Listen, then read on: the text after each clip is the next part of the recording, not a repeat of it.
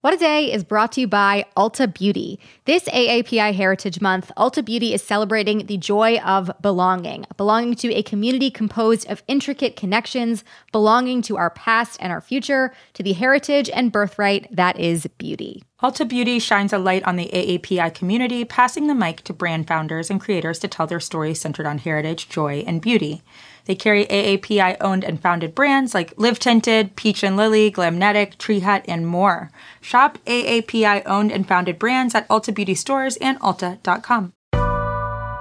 It's Friday, December 16th. I'm Priyanka Arabindi. I'm Josie Duffy Rice. I'm Tre'vell Anderson. And I'm Juanita Tolliver, and this is What a Day, the only news show podcast that isn't generated by an AI chatbot. Go figure. Nope, we prefer to write epic medieval poetry about fast food chains the old-fashioned way. Priyanka, you okay over there? Look, I'm just doing whatever the algorithm tells me to do. Goodness, she's crossed over, y'all. Hey, WOD Squad, thank you so much for joining all four of us here on the show today. Yeah. I love sharing the screen with y'all. This is so dope. So exciting. Very exciting. We are all here together because this will be our last show for 2022 before we take a 2-week break for the holidays. Yes, it is almost 2023. Which is weird because I think it's 2019. Yep. That's for a different time. We wanted to take a look back at some of the biggest stories from this past year. And really, there were a lot. Juanita, we're going to have you kick things off for us. All right, let's start with the fact that workers stood the fuck up for themselves in 2022. This year, we saw workers across the nation fighting for better pay, better working conditions, and better benefits, frankly, all of which they deserve, and they unionized at huge rates. In the words of Beyonce, this is hustle personified, and 2022 should be remembered as the year of the union push. Oh, definitely will be for me. I feel like we covered so many stories like this on the show, and I'm proud that we have. Yeah, it felt like a real turning point. Right. We're far more union-friendly than Joe Biden, apparently. But that's neither here nor there. Burn. In the wake of the... sick burn, right? In the wake of the pandemic, which exposed and emphasized the longstanding poor treatment of workers, especially essential workers, the union push hit a high note in April when more than 2,600 Amazon workers in Staten Island, New York, voted to join Amazon's first union in the United States, recognized by the National Labor Relations Board. That vote and the push to unionize, like many others, was led by Black and brown organizers and was sparked by a 2020 walkout led by Chris Smalls and Derek Palmer. Shortly thereafter, we saw votes at other Amazon facilities across the country, as well as Starbucks workers rising up too. Since the first Starbucks unionized in Buffalo, New York only 1 year ago, more than 260 Starbucks in 40 different states have unionized, giving the union an 80% win rate. And we've since seen collective bargaining units formed at other companies like Chipotle, REI, and Trader Joe's. And it's not just service workers. This year, congressional staffers did it too, y'all. In May, the House voted to allow their offices to unionize, with all Republicans opposing the legislation, of course.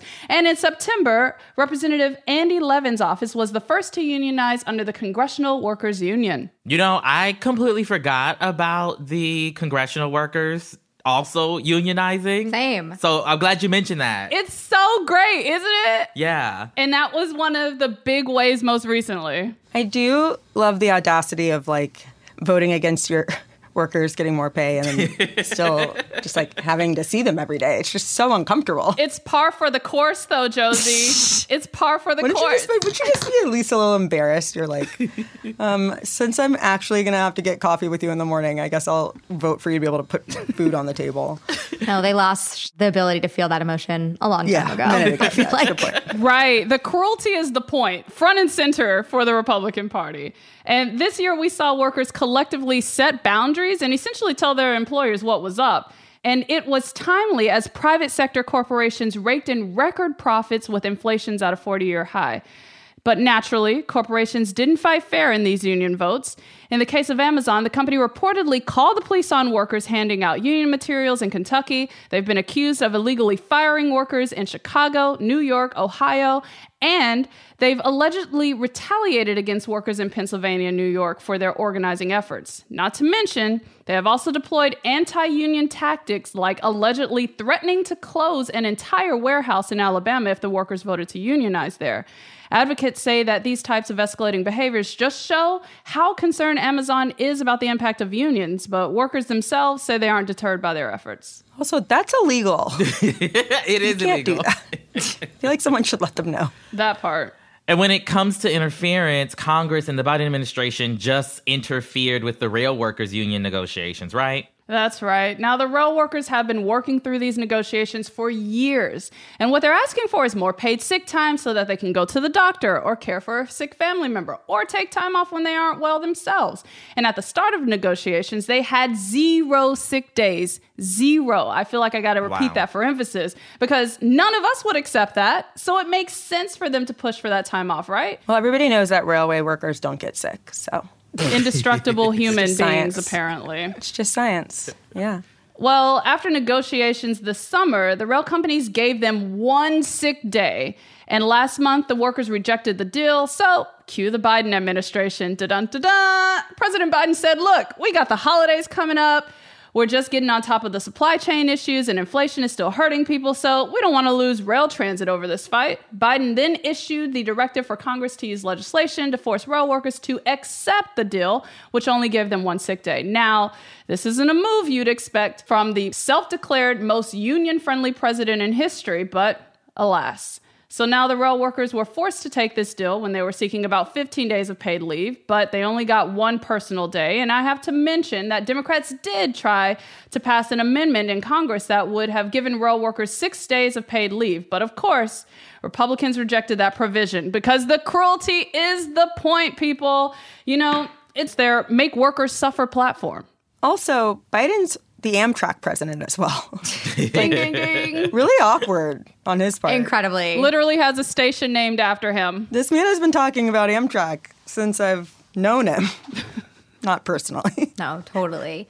Obviously, the story and what's happening is not good, but the story being in the news and the more people it reaches, people who don't work jobs that are associated with unions, I feel like Right. if they're encountering this, you know this is not right. Like that is the one maybe Right. good thing to come from this is that like more and more people will understand, even with the Starbucks stories and the stories of Amazon and all of the efforts to unionize around the country, maybe hopefully people have slightly more understanding of like why this is important and the way these workers are treated and how not right that is. Yeah. Yeah, and it's a reminder, right? Like, even when you don't win, imagine what this fight would have been like without union help. Like, Totally. That part. imagine what it's like to go up against the Biden administration. Or Amazon. That's the second largest Yeah. employer in the country, right? Like, that's Right. a huge Exactly. fight. Exactly. And I appreciate people came together for it. Yeah. All right. Let me pass the baton over to you, my friend Tre'vell. What you got?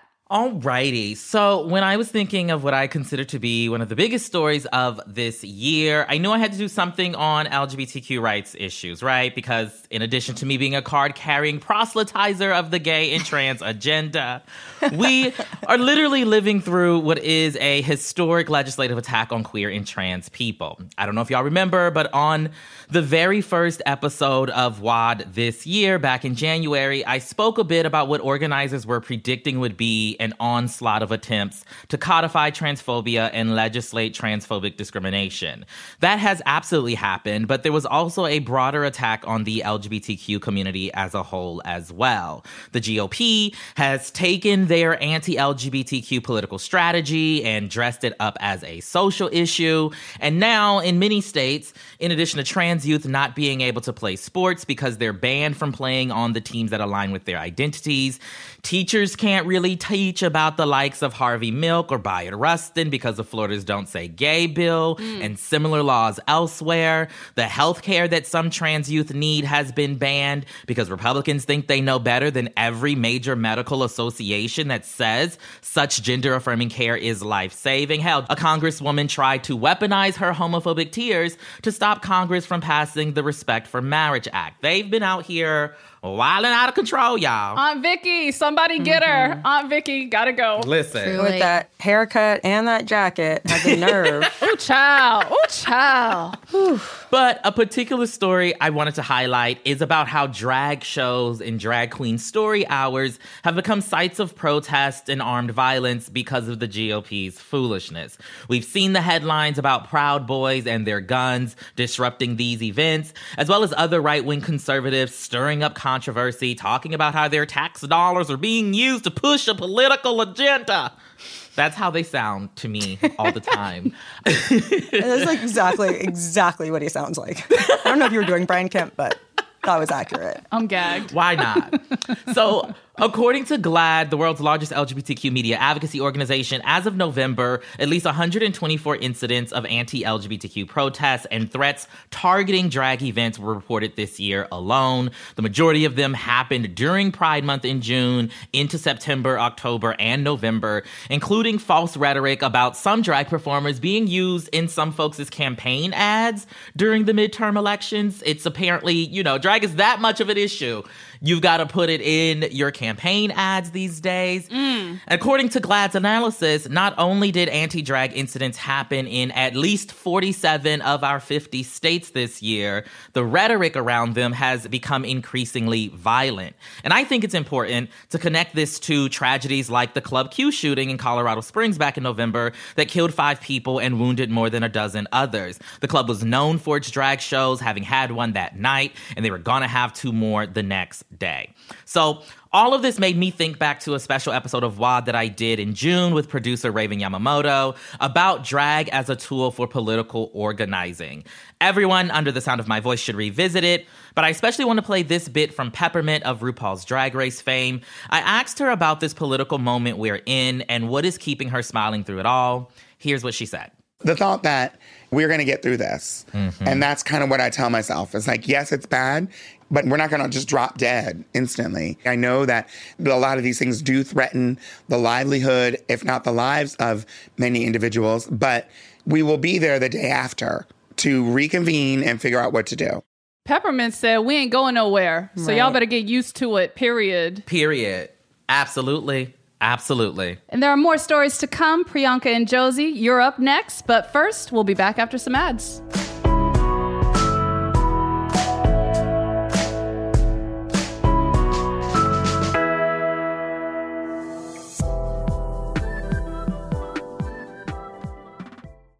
What A Day is brought to you by Books. This Mother's Day, give mom her flowers. She absolutely deserves the best, and that's why you should send her farm fresh flowers from Books. That's short for bouquets. Books has modern designs and unique flowers you can't find anywhere else, and with 20% off, you can send some to mom, your wife, your auntie, even your granny, okay? Anyone who deserves flowers in your life. It doesn't have to be holiday specific. You get flowers, you're getting flowers, everyone's getting flowers. Go to Books.com and use promo code WAD for 25% off. That is BOUQS.com, promo code WAD, Books, promo code WAD. What A Day is brought to you by Fast Growing Trees.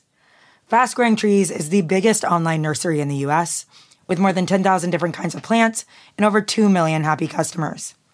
They have everything you could possibly want, like fruit trees, palm trees, evergreens, houseplants, and so much more. Plus, Fast Growing Trees makes it easy to order online, and your plants are shipped directly to your door in 1 to 2 days. And along with their 30-day Alive and Thrive guarantee, they offer free plant consultation forever. We love Fast Growing Trees here. I keep telling you that the mini plants that I've gotten from these folks are yet hanging on. And that's not because I have a green thumb, okay? This spring, Fast Growing Trees, they have the best deals online, up to half off on select plants and other deals. And listeners to our show get an additional 15% off their first purchase when using the code WAD at checkout. That's an additional 15% off at fastgrowingtrees.com using the code WAD at checkout. Fastgrowingtrees.com, code WAD. Offer is valid for a limited time. Terms and conditions may apply. This show is sponsored by BetterHelp. Therapy is a safe space to get things off your chest and to work through whatever's weighing you down. If you're thinking of starting therapy, give BetterHelp a try. It's entirely online and designed to be convenient, flexible, and suited to your schedule. Just fill out a brief questionnaire to get matched with a licensed therapist and switch therapists anytime for no additional charge. Therapy is great for, you know that thing that just is like sitting on your shoulder, you can't get over it, and you just sometimes need somebody to talk through it with. Therapy can be helpful for that, you all, okay? You got to get it off your chest, And you can do that with BetterHelp. So visit betterhelp.com/WAD today to get 10% off your first month. That's 10% off your first month at BetterHelp, HELP.com/WAD. We are back on What a Day, all four of us. Yay! We're each sharing our top story from 2022. Priyanka, it is your turn. Yeah. So one of the biggest things to happen this year, and really just like in decades in this country, was the Supreme Court's ruling in Dobbs v. Jackson's Women's Health, which overturned Roe v. Wade. Oh, it was a dark day. It was awful. I mean, also several dark days because of like the way it happened and the draft being leaked. Like it feels like it happened several times. Right. But yeah, the constitutional right to abortion and really to bodily autonomy was something that was protected for all of us as Americans for nearly half a century. And that no longer exists today because of this court. It'll never stop being outrageous and wild that we are being subjected to this against the will of the majority of US people. But here we are. And many people took to the streets against this decision, including here in Los Angeles. We have some audio from our amazing producers, Jazzy and Raven, who went to the protest in Los Angeles and, you know, spoke to some people, captured some audio, and really kind of took the temperature of what was happening on the ground.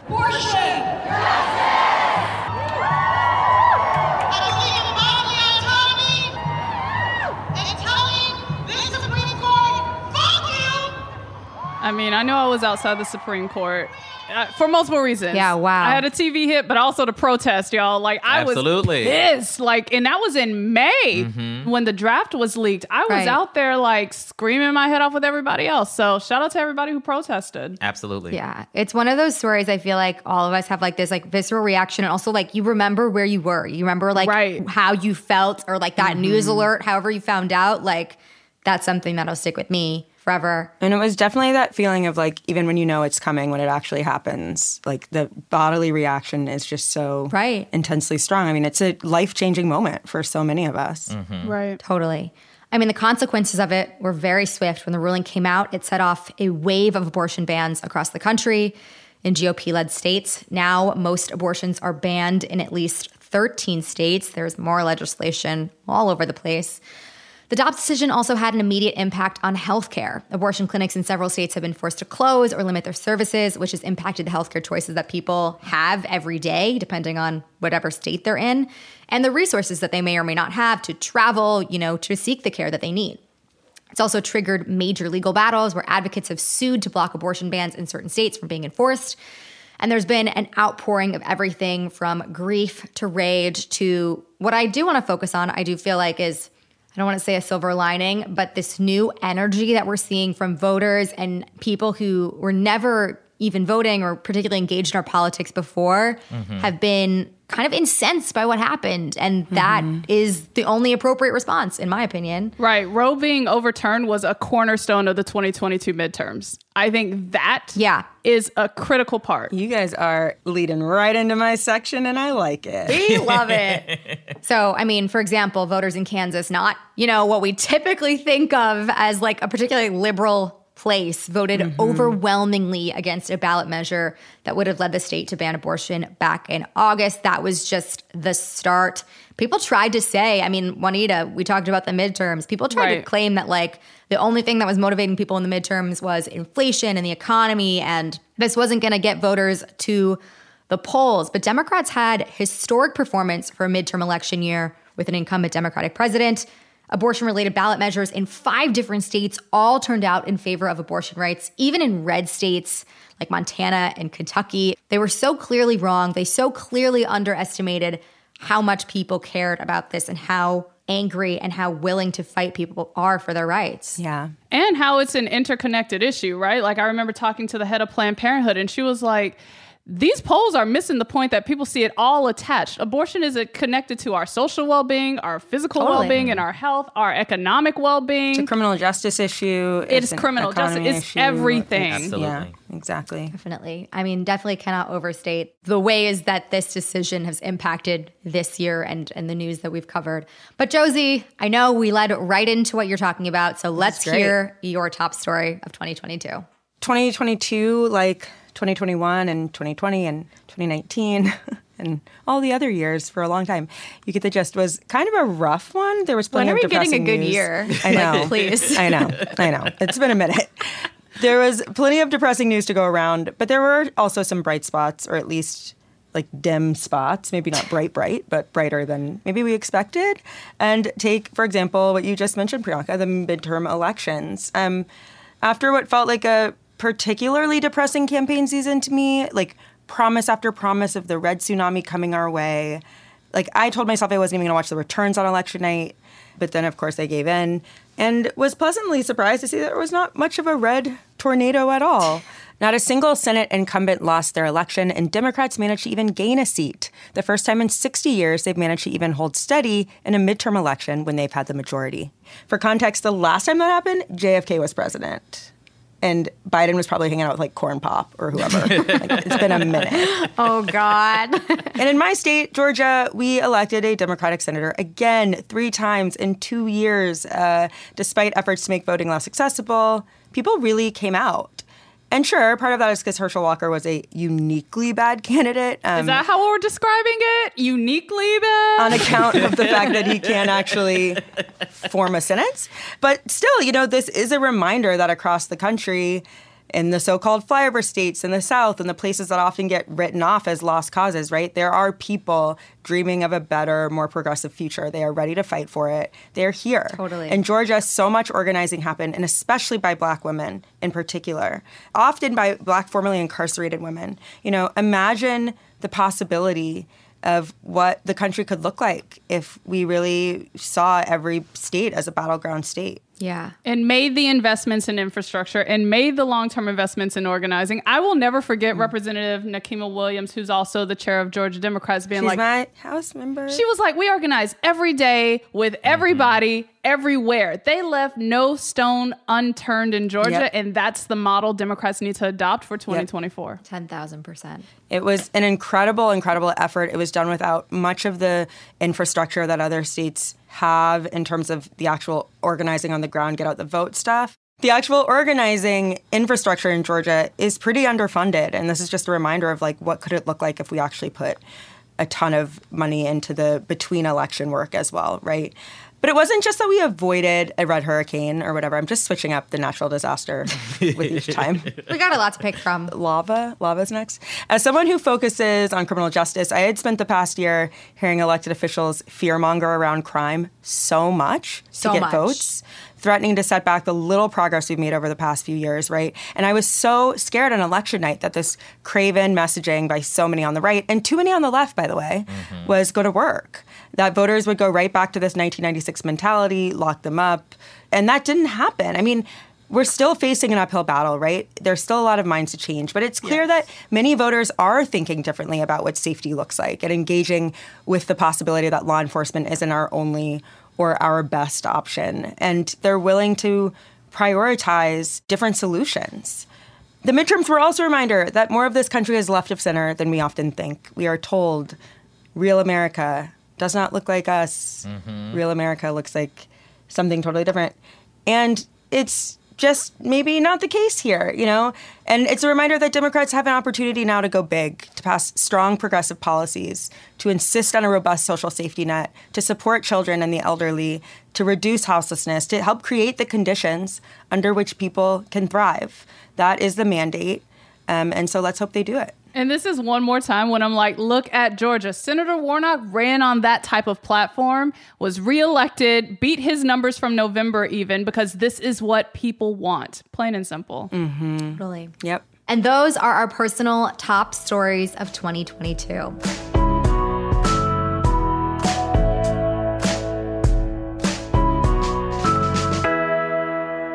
A couple of things before we go. We know there were so many other stories out there from this past year that we didn't get a chance to talk about, but let us know what you think by tweeting us using the hashtag #WhatADay. You can also find us on Instagram at @WhatADay. Also, we will be back on Tuesday, January 3rd, and when we do come back, we'll talk about the stories we'll be covering in 2023 and the things we are looking forward to seeing. I do not like saying 2023. I don't like it. Wrap your head around it, like friend, because it's coming, like it or not. All right. Not into it. That's all for us in 2022. If you like the show, make sure you subscribe, leave a review, strike fear into your boss's heart by organizing your coworkers, and tell your friends to listen. And if you're into reading and not just quietly judging everyone's Spotify Wrapped like me, What a Day is also a nightly newsletter. Check it out and subscribe at crooked.com/subscribe. I'm Priyanka Arabindi. I'm Tre'vell Anderson. I'm Josie Duffy Rice. I'm Juanita Tolliver, and happy holidays to all. Happy Christmas, Mahana, Kwanzaa. Are y'all eating any good food for the holidays? All the food. No. No! Are we recording still? Can I turn it off and tell the truth, which is that I hate the holidays? I'm a holiday Grinch. Oh my gosh. What a Day is a production of Crooked Media. It's recorded and mixed by Bill Lance. Jasmine Marine and Raven Yamamoto are our associate producers. Our head writer is John Milstein, and our executive producers are Lita Martinez, Michael Martinez, and Sandy Gerard. Production support comes from Leo Duran, Ari Schwartz, and Matt DeGroot, with additional promotional and social support from Ewa Okulate, Julia Beach, and Jordan Silver. Our theme music is by Colin Gilliard and Kashaka.